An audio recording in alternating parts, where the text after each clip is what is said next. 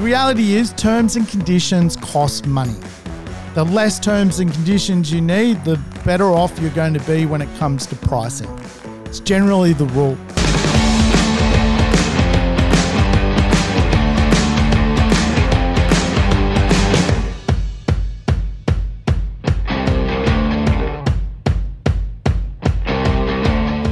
Welcome to the Urban Property Investor. I'm your host, Sam Saggers, here to help you crack the code of real estate wealth. Today's show, we're going to dig into ways to price real estate. Yes, today we're going to go over 18 different formulas I personally use to look at real estate so I can find those diamonds in the rough. Hey, if it's your first time tuning into the show, welcome aboard. Remember, play the show in double speed. Get your life back. Speed me up. Press the button, double speed. And of course, all the programs I've done on the podcast are lessons on real estate. Today's lesson, 18 ways to price property. We're going to go into some formulas that I use. And I'll tell you what, today's show has been inspired by the different dialects inside Australia. Yes. Today we have people from all over the world across Australia. It's a very multicultural place. And of course, our Indigenous communities have hundreds of different dialects. And then, of course, there is the English dialect. And of course, as a proponent of the English language, I often run into people whom I cannot understand. So how can we understand pricing if we can't even speak to each other? I just had a guy at my house doing some gyp rocking, and I tell you what, I could not understand a word. I had to pretend I was slightly deaf as to not offend him. He could not speak, he is from Australia, born and bred, but I don't know. He muzzles his words. Like, what? Excuse me? So I tell you what, we all speak a few different languages. Today, we are speaking the language of real estate. I don't know. What's your favorite version of Australian? I like Adelaide's dialect. They sound prim and proper. I'm a prim and proper kind of guy. I don't know. This chap must have been from North Queensland or something because I could not get a word in. I did not understand what he was talking about. And as such, it inspired today's lesson because I think a lot of the time when it comes to the price of property, people kind of get a little bit, don't quite understand it, just like I could not understand the gyp rocker. So let's go through it. There's a few ways to look at real estate. And as the famous quote by Oscar Wilde goes, a cynic is a man who knows the price of everything and the value of nothing. And I think this little quote by the famous writer Oscar Wilde makes a lot of sense. Because when we analyze real estate, there is a difference between price, cost, and value. Price is fundamentally what you pay for something. The cost is what you end up expending on the property or spending on the property. And the value is really what you end up getting. And today, too many property investors pay the price for property, don't really know the true cost of owning property and where the value is actually headed and what they're ultimately going to get from property. And of course, today, if we can work out a good price, cost, value theory, we're going to do very, very well. And today I want to talk you through 18 different metrics I personally use when examining real estate, to choose real estate, to find those diamonds in the rough. And this is the language I speak. It's very clear. It's very Adelaidean. It's not very North Queenslandy. So first metric I like to use, if you like, is the pricing guide around SQM or square meter rates. This type of pricing, if you like, is generally used to calculate the difference between the land value of a property and the asset value. And quite often you can see the cost per square meter as a rate, quite often quite useful when comparing properties. So, one property might be, 100 square meters. It's on the market for $900,000. In theory, that's $9,000 a meter. You might find a property which is 100 square meters in the same suburb, similar condition, similar comparable kind of look and feel, and it's on the market for $850,000. That is obviously $8,500 a meter. So what you pay per meter, particularly when it comes to construction, is an interesting dynamic. Obviously, a lot of property investors love renovating, love building. A lot of property investors even love developing. And of course, the square meter rate is a good guide to work out where true value lies. And quite often in new construction, you see the square meter analysis used. Quite often, some new buildings, the square meter rate is just too high, i.e. the cost to deliver that product to the marketplace is disproportionate against what the secondhand market is trading for. So square meter rate is a really good way to observe where real estate is.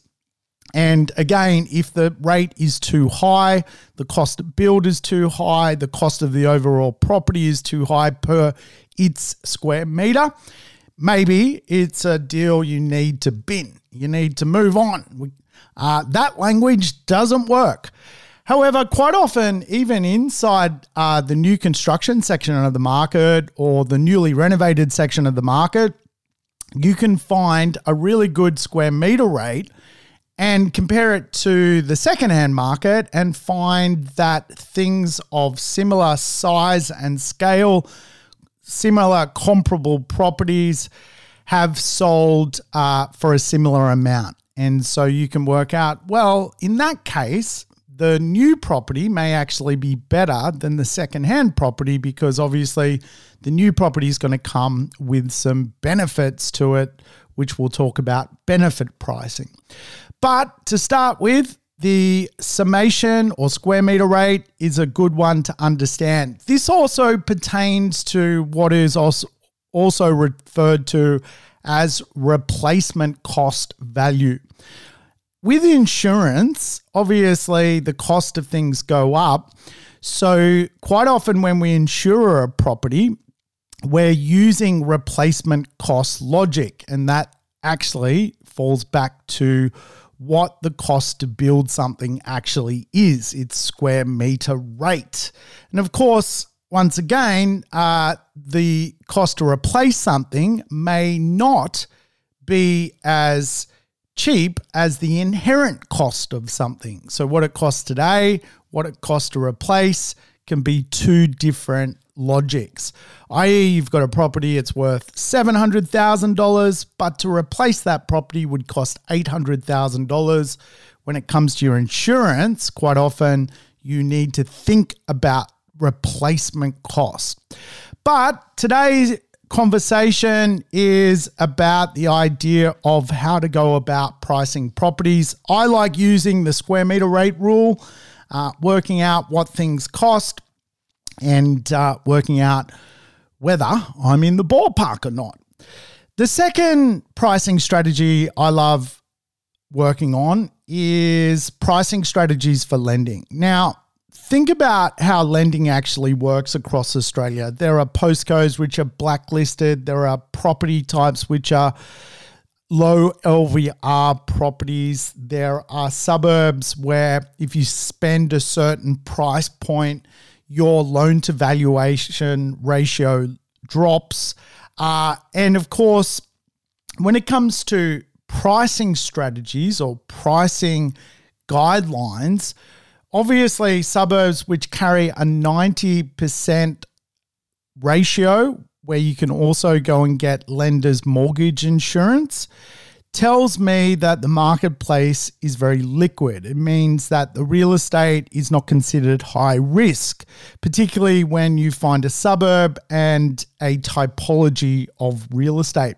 Not all suburbs carry a fair lending assessment. So many suburbs, many types of properties, you can only borrow, for example, 70% or 80%. Now, again, when it comes to formulating your methodology around pricing, I love places and products where the lending guidelines in Australia allow you to borrow the maximum amount.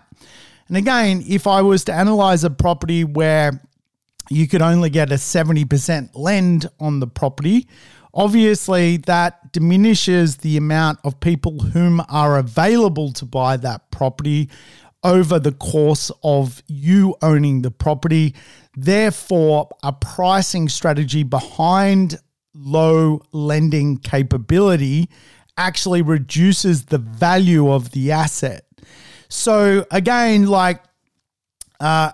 with where real estate is at, if it's a good suburb, good characteristics around it, good property type, it's going to be in high demand and therefore low risk to a lender.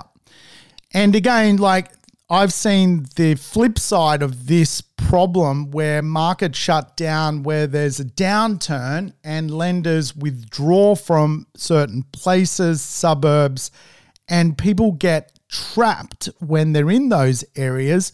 They bought in those precincts on an 80% LVR, and all of a sudden the new LVR is 60%. The odds of going and finding a buyer who's going to put a 40% deposit down for a property is near impossible, meaning your real estate becomes illiquid.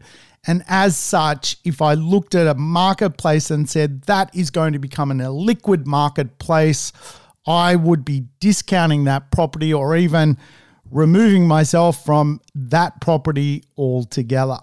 So the first principle, if you like, is the square meter rate. Second principle is pricing strategies around actually money.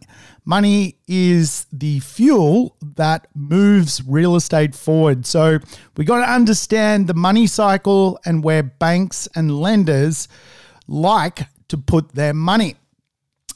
So the next pricing strategy, if you like, is competition pricing. So this is where you've got a property on the market.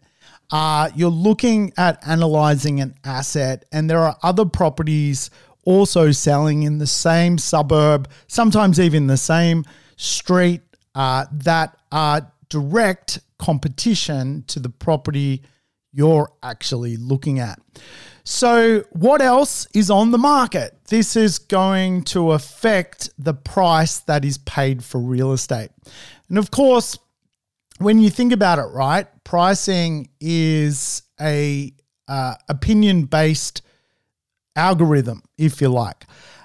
You could have 3 valuers go to a property on the same day, 3 different prices. You could have 3 real estate agents appraise a property for sale, 3 different prices. You could have 20 buyers go through a property. At the end of the day, one is going to believe that the price is where it's at and potentially offered the most. So literally 20 people go to an auction, one person wins. So you can imagine there's 20 different opinions on the actual price of the asset. Competition, though, is what real estate is quite often driven by.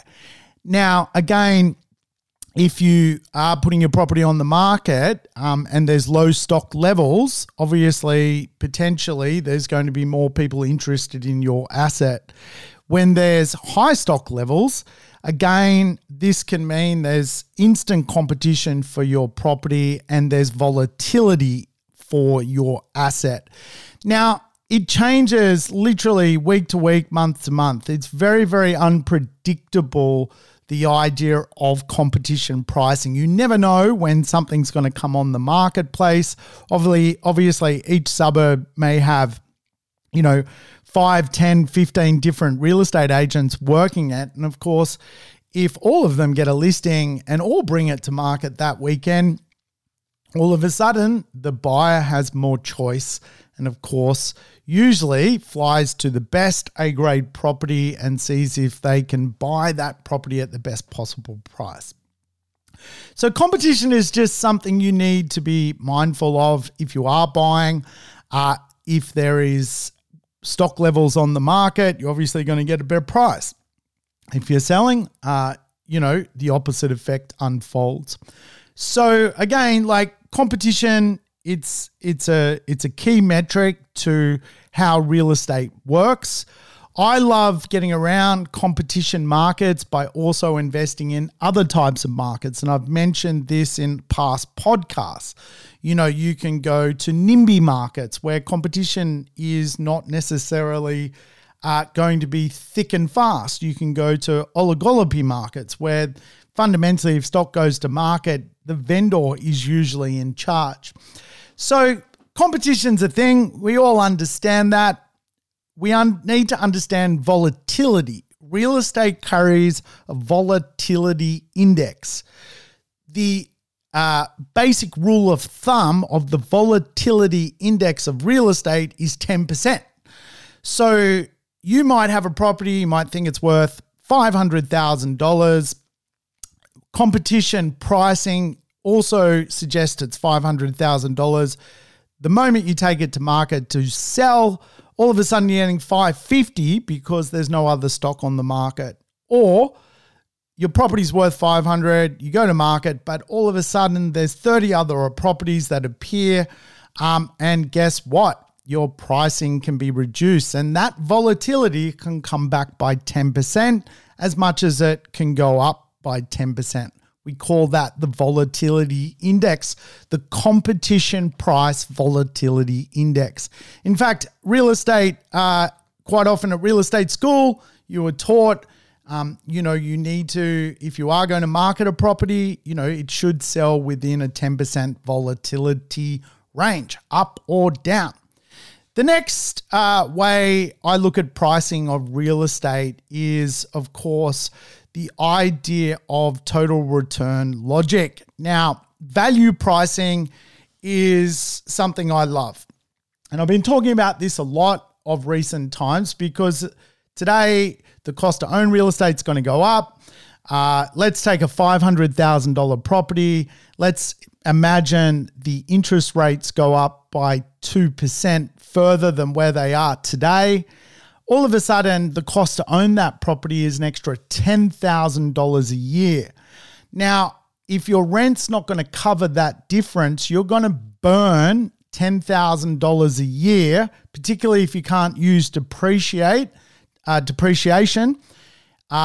and other benefits to prop up your asset. And we call this almost like a burn rate. If you've bought your property for capital growth, but you're burning cash flow to get that capital growth, then all of a sudden your value pricing may be a little bit off. And again, one of the things I've been open about over the course of my podcast is value pricing is the idea that you take the assumption of that typology of real estate, its historical capital growth performance as your growth rate.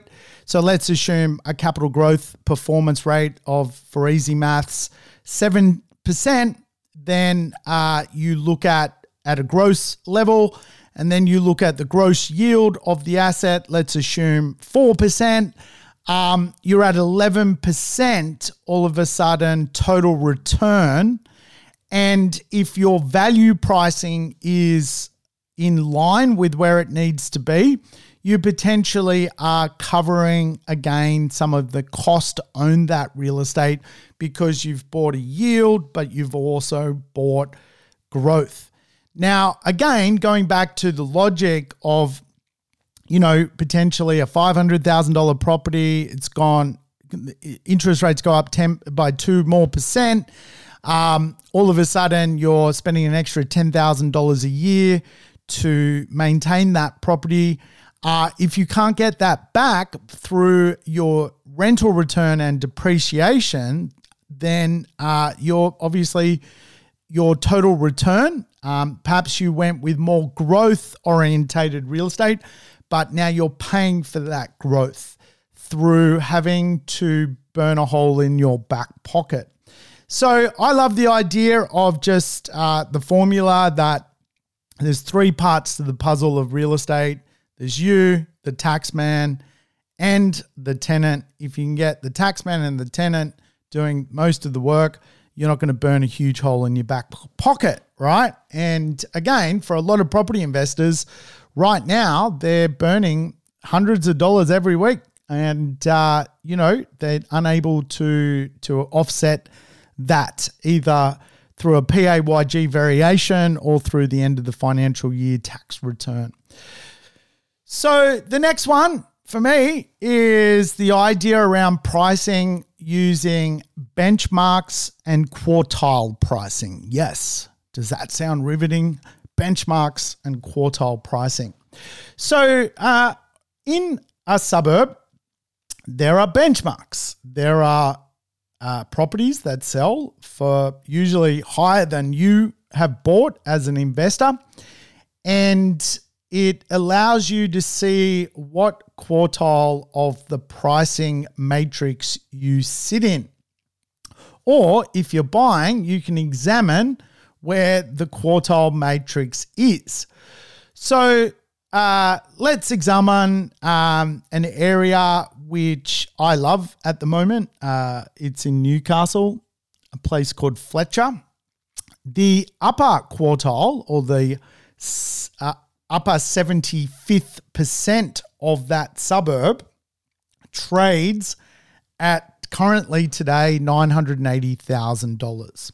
So over the last 12 months, anyone buying the A-grade real estate is paying $980,000 for that neighborhood.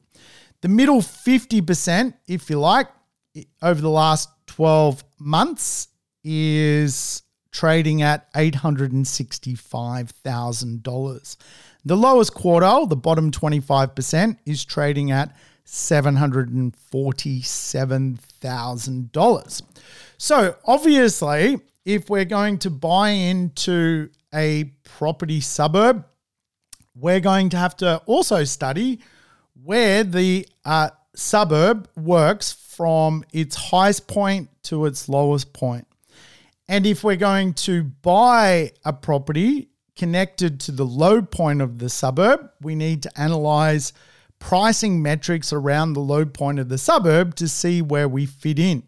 Equally, we may be also looking to make money out of the middle price point of a suburb by actually studying the best properties in the market and buying next door. And of course, what this allows us to do as a property investor is work out what is going on in a neighborhood.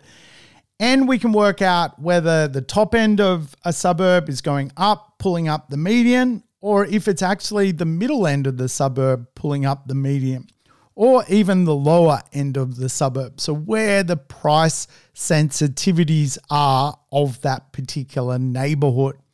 Now, this is critical to the idea that we want to find a cracking deal if we're going searching, but also the one principle that stands the test of time for property investors is the principle that someone has to be crazier than you one day and pay more for your property or a similar property in the neighborhood you have chosen for there to be market growth into the future. So again, understanding benchmarks is a really good way to discover what people are prepared to pay to enter that suburb. And of course, if people are prepared to pay more, that's usually a good sign that over time, more money will flow into that neighborhood and eventually your property will go up. Now, when it comes to benchmark pricing, there's two types of benchmarks I look for. The NEB, I'll say that again, NEB and OEB. What are they? What's the NEB and what's the OEB? Well, the first one is the new established benchmark, and the second one is the owner's established benchmark or old established benchmark. So in a suburb, you might have a brand new, great property that's come to town.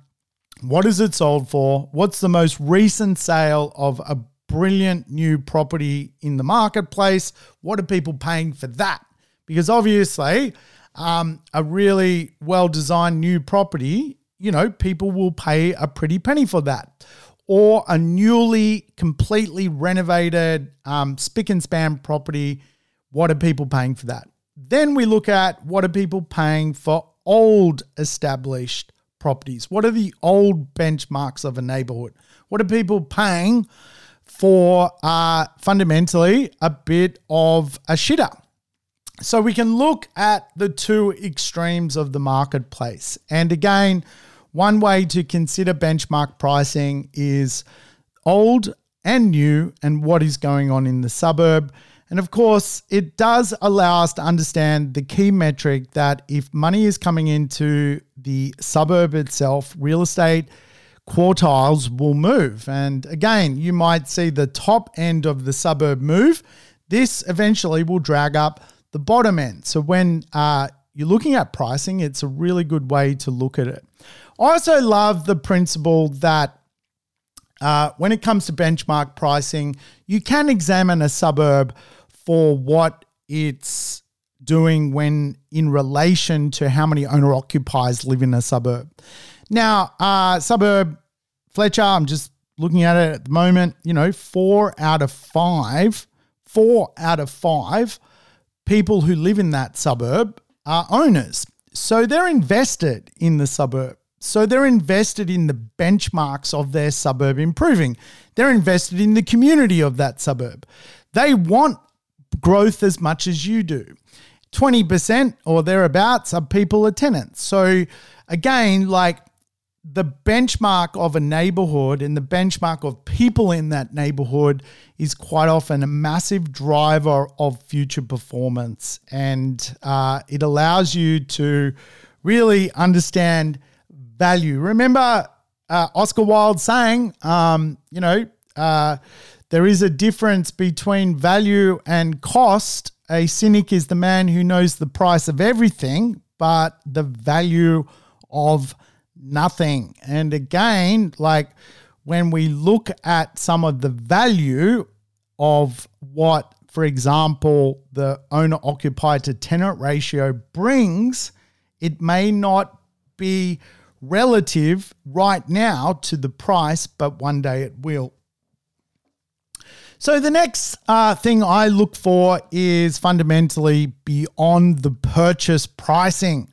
Yes, what happens after you buy the property? What will happen from an ongoing cost perspective? What will happen from an ongoing renovation perspective, an ongoing inflation perspective, an ongoing rate change perspective, an ongoing defect perspective, an ongoing depreciation perspective? What will happen to the property? And for many, many people, they don't do the maths correctly on real estate to look beyond the actual acquisition. So again, properties carry ongoing costs. It's just the way it is. So if a property's costs are too heavy compared to the day, on the day you purchase the property, and after factoring in things like capital cost improvements and so forth, then potentially beyond your day of purchase, there's going to be more to come when it comes to the overall cost of that property. Remember, difference between price, cost, and value. Price is potentially what you paid that day. The cost is the extra expenditure to actually run that property. And if it's cost too much to run, the value won't be in that asset. Price is what you pay, cost is what you spend, and value is what you get. And of course, if beyond the sale, there's going to be extra problems to deal with, then the value won't come to the real estate. You won't grow. It won't be worth anything. Now, I just sold a lemon. You guys are across it. I'm a happy man. The lemon is gone. And one of the challenges with that lemon was exactly what I'm talking about, price, cost, value. Price, what I paid for it, wasn't a problem. Cost, though, morphed, like things blew out. The cost to run and operate the property and the holding costs were just too much. And of course, the market saw that and punished me by paying basically less than what I purchased the property for. So I lost money because my asset lost value because the cost metric was too much. So it's just now I'm lemonless, by the way. I'm now free. The shackles are off. I feel great. Everything in my portfolio is just, it's cream pie. Like I could not be happier. If I was to describe my portfolio, it's banoffee pie. Everyone loves banoffee pie. Now, the next pricing matrix is basically buyer or seller pricing. Buyer or seller pricing. Obviously, it's pretty simple, right? Markets go through peaks and troughs whereby either the seller or the buyer is getting the best strike price. It's as simple as that. In a hot market, as we know, the seller may get a better price. In a stagnant market, the buyer might get a better price. That's just the way it works. And again, if you can examine where the market cycle's at and you understand the cycle, whether it's stagnating or growing, you're obviously going to be able to put together a pricing strategy for that asset. Few indicators you can look for, things like days on market, sales volumes, average suburb discount rate, auction clearance rates. These all pertain to really whether the market is moving fast or it's moving slow or it's somewhere in between two. Now, what's considered a fair days on market is 90 days on market. Neither the seller nor the buyer is fundamentally in charge. Anything less than 90, usually the buyer is in charge. Closer to 30, the buyer really is in charge. Anything at ridiculously low, like 14, and you, the buyer, are probably going to pay a pretty penny for that asset because things are moving very, very quickly. The polar opposite, though, if things blow out to 120 days, 150 days, properties on the market, obviously that's an indicator that the buyer is really going to be in charge of those assets. Now, again, there are some suburbs, if you like, where properties on the market can stick around for, over 100 days. It doesn't make, though, that deal a good deal. It can quite often go back to the fact that from a pricing point of view, that is a high-risk marketplace. Obviously, pretty vanilla suburbs in our major cities tend to be quite consistent and quite balanced, so as to be a fair marketplace. The next pricing matrix, if you like, is what I refer to as cost-benefit pricing or trade-off pricing. What are the trade-offs? What are the costs? What are the benefits? What are the trade-offs? There's trade-offs with everything when it comes to real estate. Quite often, the perfect deal does not exist.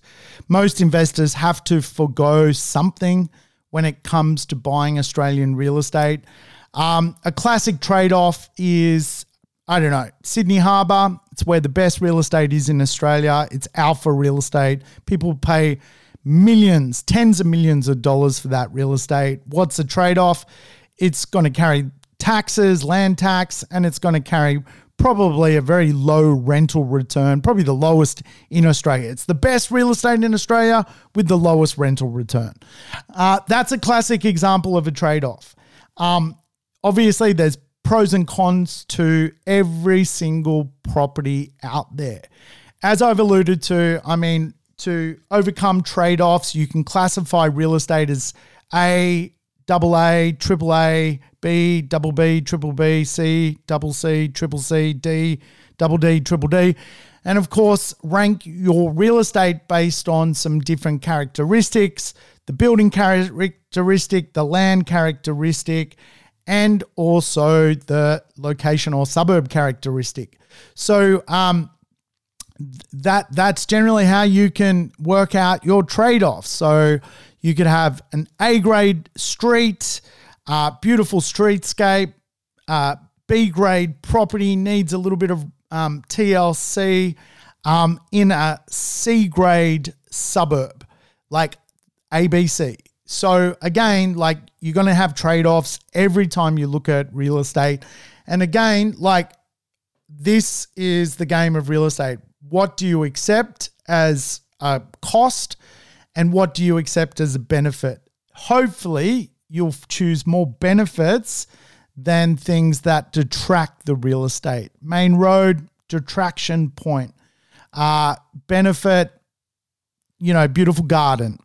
These are the trade-offs, right?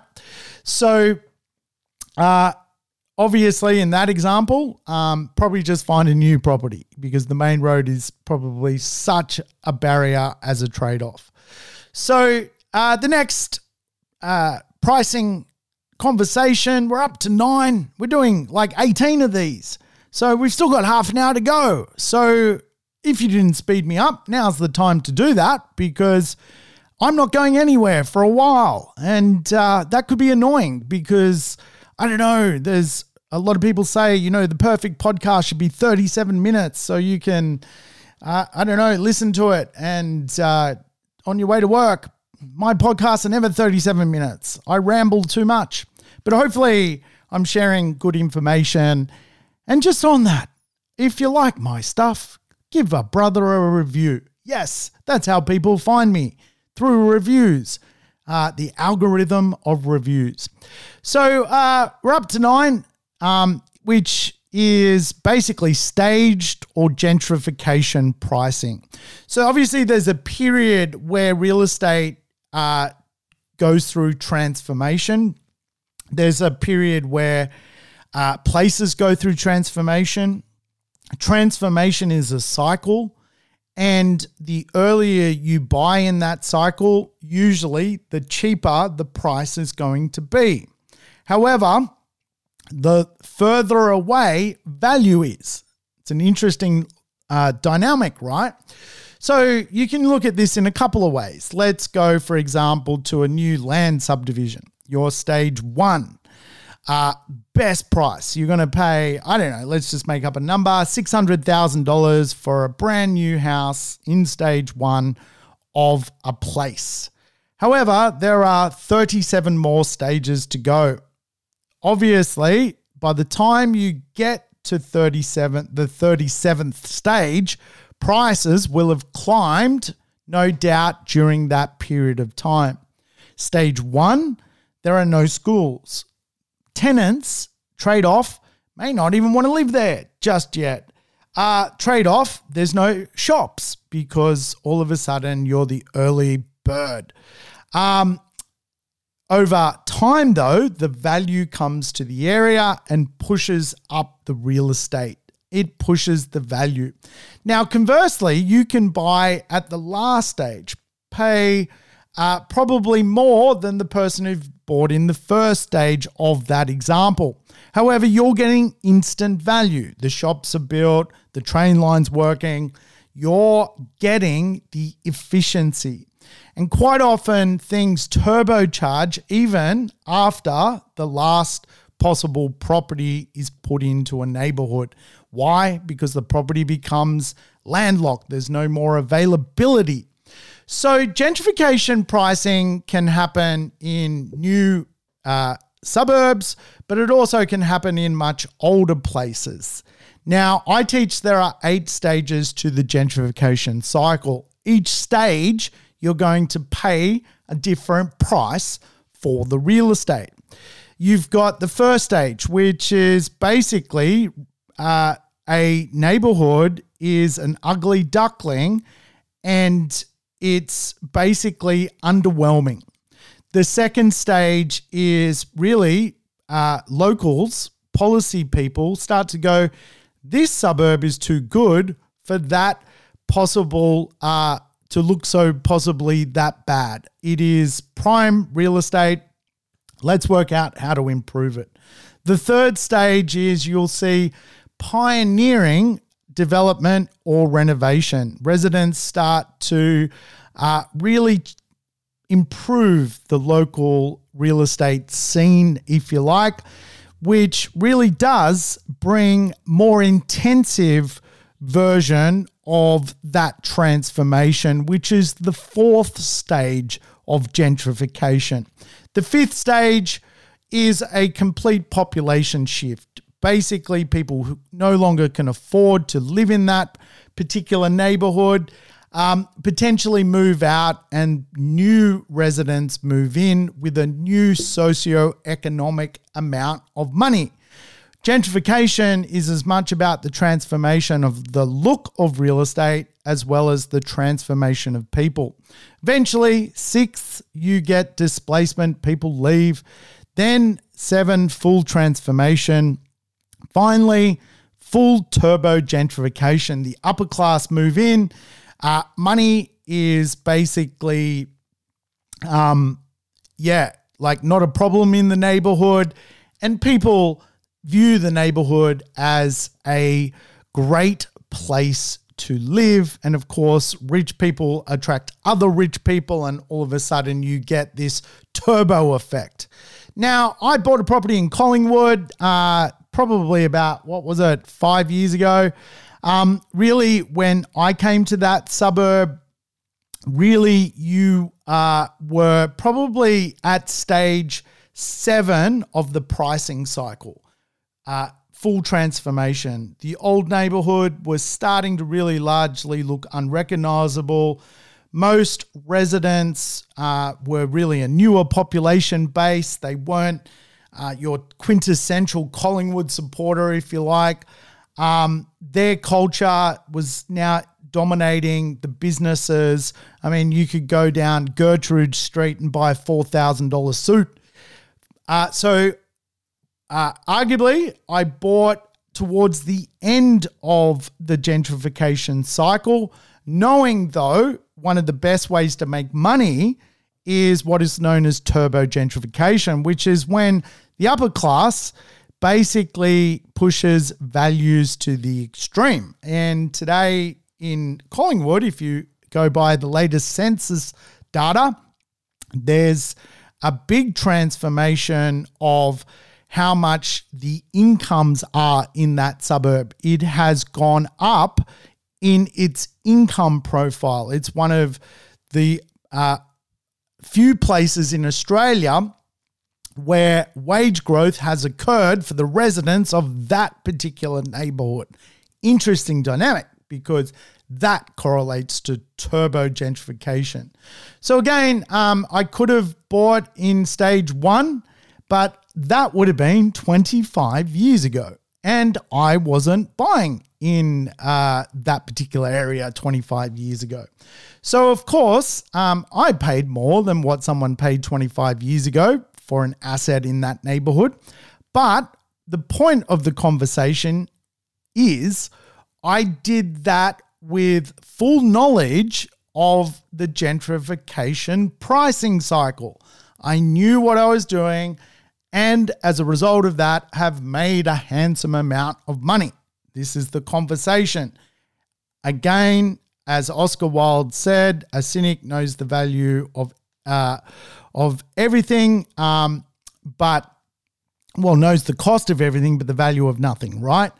And people would probably say to me, and I had conversations with people say, well, that's cost. That seems like a ridiculous cost to pay that amount to buy in Collingwood.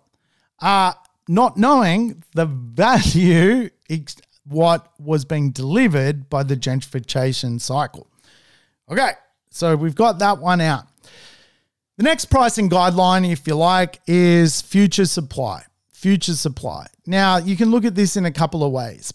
Now, if a suburb is earmarked for a hell of a lot of supply, then that could meddle with the property or properties that you potentially own in a neighborhood.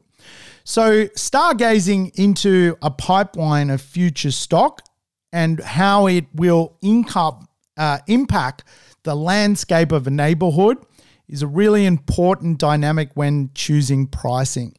Particularly in a negotiation point, you can say, well, look, I know in this suburb there's X amount of properties due to come to market. Combine that with days on market at the moment.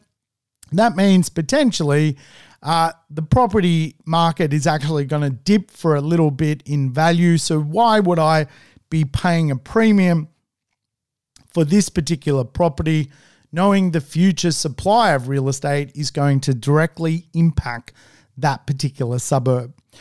That's really the best way to understand it. Obviously, when it comes to square meter rates, going back to the first point, properties generally inflate. The cost to deliver properties generally go up over time. So new supply isn't necessarily always an evil thing. Sometimes new supply can actually bring with it a push or flex on what current values actually are.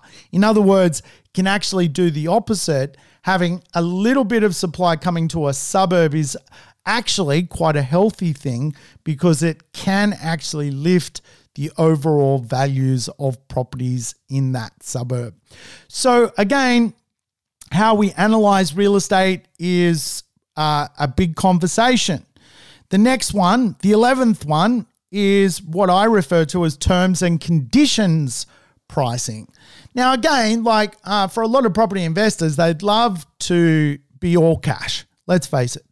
I once made a gentleman, I think it was, $700,000 because he was all cash. All cash.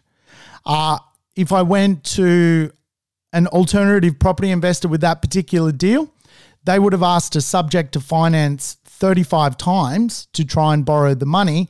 Do you think the vendor who wants to offload a property wants someone who's all cash or needs subject to finance 55 times? So the reality is terms and conditions cost money. The less terms and conditions you need, the better off you're going to be when it comes to pricing. It's generally the rule. However, again, when negotiating, if you do need terms and conditions, that's just the way life is. And again, I think for some property investors, they'd prefer to pay, for example, $20,000 more than the original strike price on a property if they can take that property off the market and not go to auction, or get a great term like subject to finance, building and pest, other regulatory impositions on the property. Like, people love terms. And again, terms just cost money. That's just the way it is. There's nothing wrong with that. But again, sometimes you will hear stories of someone who's bought a property exponentially low, and when you look at how they went and did it, all cash. Money talks, terms and conditions don't. And that's just the way it is. I like real estate where, you can negotiate some terms and conditions, particularly for my clients, because they're not all cash. But if you were all cash, come and see me, because there's some cool things you can do. So obviously terms and conditions add to the cost of a property. It's usually the way it is. Not always. There are sometimes you can strike some real good terms and conditions. But in general, real estate, as the Latin phrase goes, caveat emptor, buyer beware. Real estate is a buyer beware marketplace. As such, pricing is quite often driven by the virtue of people taking properties out without terms. Think of an auction. There's no terms at an auction. It's buyer beware, caveat emptor.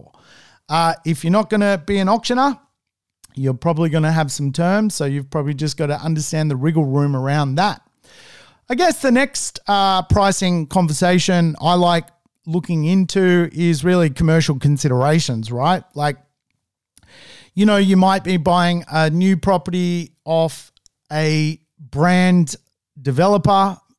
It's a completely different pricing guide, potentially to a weekend developer that no one's ever heard of, that basically operates off a spreadsheet, which fundamentally every other day closes down their company and doesn't even have a website. Big difference. Big difference. And quite often I see this inside of new construction. You know, a person will do their research and go, well, what about this one? And you're like, well, mate, like, who are these people? Like, will this thing, you know, even work? Like, can you ring the owner? Like, who is the developer, right? Like, who is the builder? So again, the more you look at real estate, there are some commercial considerations. And, you know, obviously brands, if they're good brands, they perform and people will buy those brands. You know, I was just looking actually in Collingwood at a property that sold at 304/47 Peel Street, Collingwood. Very small property, 65 square meters, but really well designed property. It sold for $14,000 a meter. This is a benchmark record. Remember going back to new benchmarks and old benchmarks. The property's a few years old now, but pretty well sits in the new section of the marketplace. $14,000 a meter, square meter rate.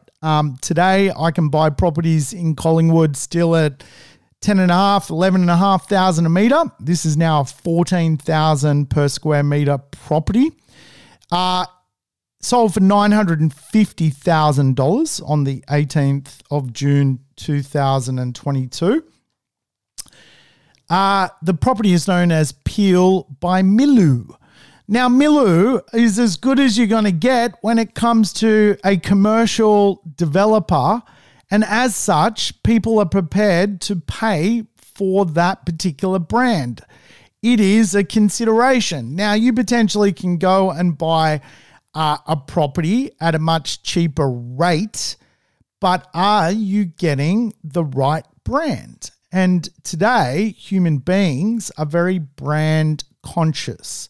There are some great brands in the real estate market, and there are less impressive brands in the real estate marketplace. Again, it comes back to also the idea that certain architecture and style carries more brand power than others. A Federation home is going to cost more than a generic standard home because of its brand consideration. You need to consider brand when you're considering pricing, considering where things are at. And I would prefer to pay more for a better brand or a better architect, a better design team. I would prefer to pay more for the considerations behind that than go no name.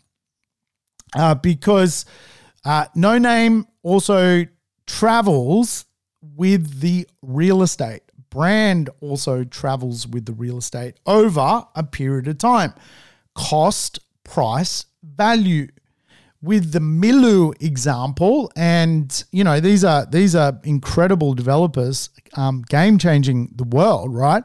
I've never done business with them, but wow, they do some cool stuff.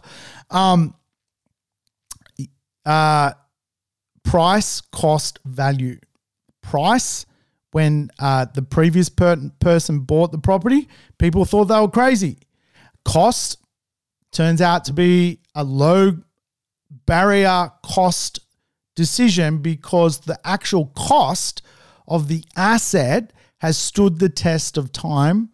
The value it has brought is a sizable profit for the person who bought it obviously before this person's come along. Someone's paid more for the real estate. Someone was crazier to pay more for the real estate than the previous person.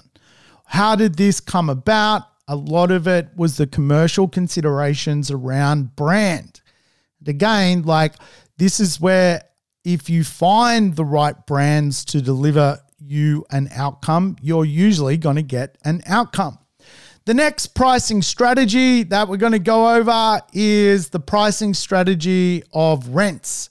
Yes, rent pricing, or sometimes known as yield variation or the cap rate. Now, it's a pretty simple formula. Really, the idea that cities, suburbs have a basically yield, then a property has a yield. And if you're for example, your city and the suburb, the average yield is 3%, but your property that you're buying carries a 3.5% yield, obviously it's better than market. It indicates either the property is actually underpriced or the rental market really, really, really resonates with the property that is on offer. So you can use the yield to give you a bit of a gauge as to where pricing is. If your yield is too low compared to the marketplace, compared to the suburb average, the city average, obviously you've got to work out why that is the case, whether your property is part of the premium end of the market, where naturally the highest quartile you see a drop in yield performance. However, if you're sitting in the middle quartile, the lower quartile, and you just have a bad yield, you can then work out potentially you're overpaying for the property. So yield variation or the cap rate is a great way to examine yield. Generally, at a glance, the three that I use just quickly and simply: summation, the cost or square meter rate, yield, cap rate, and the 14th one, which is the comp rate or comparable pricing. Now, we kind of talked about what's on the market previously in our pricing metric. We've got to analyze the competition of the market, not to confuse the competition of the market with what has sold, which is comparable. So comparable properties are sold properties generally noted as recent sales in the last 3-6 months in the same neighborhood or within 1 or 2 kilometers of the subject property. How we analyze comparable pricing is what is known as direct comparison, like for like, apples for apples, oranges for oranges. And as such, if we can understand what things have sold for that are similar, that are direct comparisons, we obviously can work out where we sit within our pricing. We can even go, well, that sold 6 months ago, but using indexing as part of comparable pricing. Let's say the market has gone up 5% using indexing or capital growth rates. We know potentially we're going to have to pay 5% more. If the market goes down, same conversation as well. The next pricing I love to use is things like penetration pricing or benefit pricing. And again, like this does relate to what you can get from a fixtures and fittings point of view. And quite often this is subject not only in the contract, but sometimes outside the contract. For example, the Lemon property I just sold, I also negotiated outside the contract to sell some furniture with that property. So I created a benefit for the person actually buying. Also benefited me selling because I really didn't want the furniture. So I got a set price for the property and then I created a benefit. So there are all sorts of benefits you can negotiate in pricing: upgrades, discounts, abatements, deals, you name it. Real estate allows you to come up with benefits to the pricing formula. It might be a furnished property. You negotiate the furniture. It might, you might negotiate to include fixtures and fittings. When a property is sold, it is also not just the title, but you buy the fixtures and fittings. Some fixtures and fittings are removed. You can negotiate them as a benefit. Again, abatements, rebates, upgrades, discounts, cashbacks, all possible inside the real estate marketplace. And again, you've got to work out the trade-offs, whether something is a good deal or whether it's just, lipstick on a pig. That's basically the best way to understand it. Obviously, when it comes to pricing, you can look at things like past performance. And I love looking at past performance, historical growth rates to understand where pricing should be. Again, this goes back to a little bit what I was talking about with direct comparison, like for like. Pricing based on the index growth rates, the index pricing rate. Where is the index? Is it going up or is it going down? What is the past performance? How does this correlate to the future performance? And again, this is very data science analytics, but does help you understand where pricing is. The next form of pricing I love is quite often market pricing. And I'll talk about this pricing through three dynamics. Real estate suburbs are either bearable, equitable, or sustainable. I'll say it again. They're bearable, equitable, or sustainable. A bearable marketplace is the people inside that marketplace can afford the properties in that marketplace, but fundamentally, unless their wages go up, if the cost of the properties go up, if the cost to own those properties goes up, the market can only bear it. It can't pay more for the real estate. We call that a bearable marketplace, where basically the people inside the suburb cannot afford to pay any more for the real estate. And we look at that through home prices versus wages. Equitable markets allow for pricing whereby a suburb is viewed as a place where you're going to create equity. The reason you're going to create equity there is the incomes versus property values is disproportionate. In other words, it's too cheap. In other words, there's good income levels against the property values of the neighborhood. And as such, you can quite often find equity.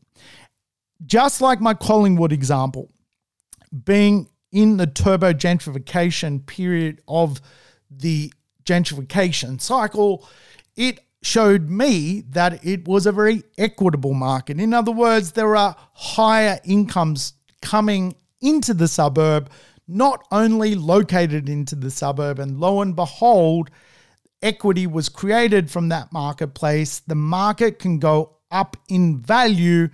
It, unlike some other suburbs, which are still bearable. People in the suburb fundamentally can just afford to hang on to their asset.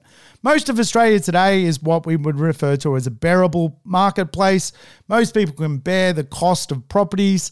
However, not all places can people pay more for real estate. And that is what we look for when it comes to market pricing.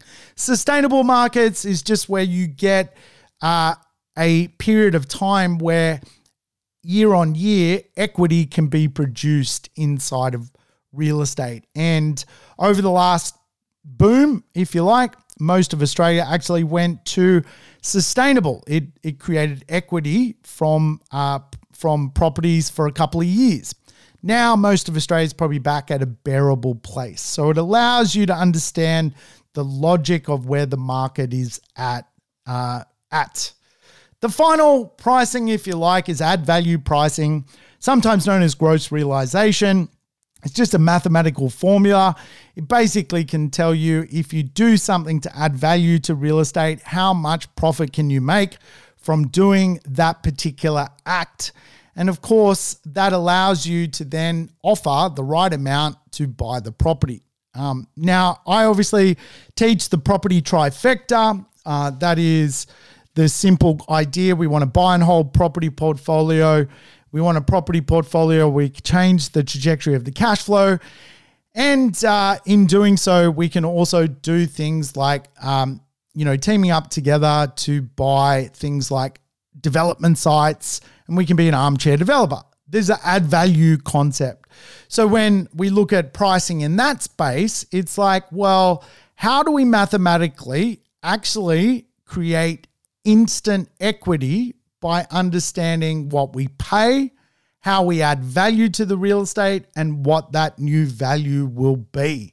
And of course, this can be done at a renovation level, a subdivision level. It can be done at a amalgamation level. It can be done at a development level. There's a few iterations of how to do add value pricing. But at the end of the day, the purpose of it is generally to work out a trading profit. What can you buy and flip a property for? So guys, that's the end of the pricing conversation. That's the dialect of Australian pricing real estate. Just like the Gyprocker, I hope you have a great day, because I know the Gyprocker is, because I can't understand a word he's saying. He's in his own world. I hope you're in a good world. I'm leaving this podcast until we meet again. Uru. Thanks for tuning in to the Urban Property Investor. To never miss an episode, make sure you subscribe to the podcast on your favorite app or on YouTube. And I would love it if you could give the show a rating and share it with your friends and family. In between episodes, you can always keep in touch with me by connecting on social media over Facebook, Instagram, or LinkedIn. Until we meet again on the next episode of the Urban Property Investor, take care and bye for now.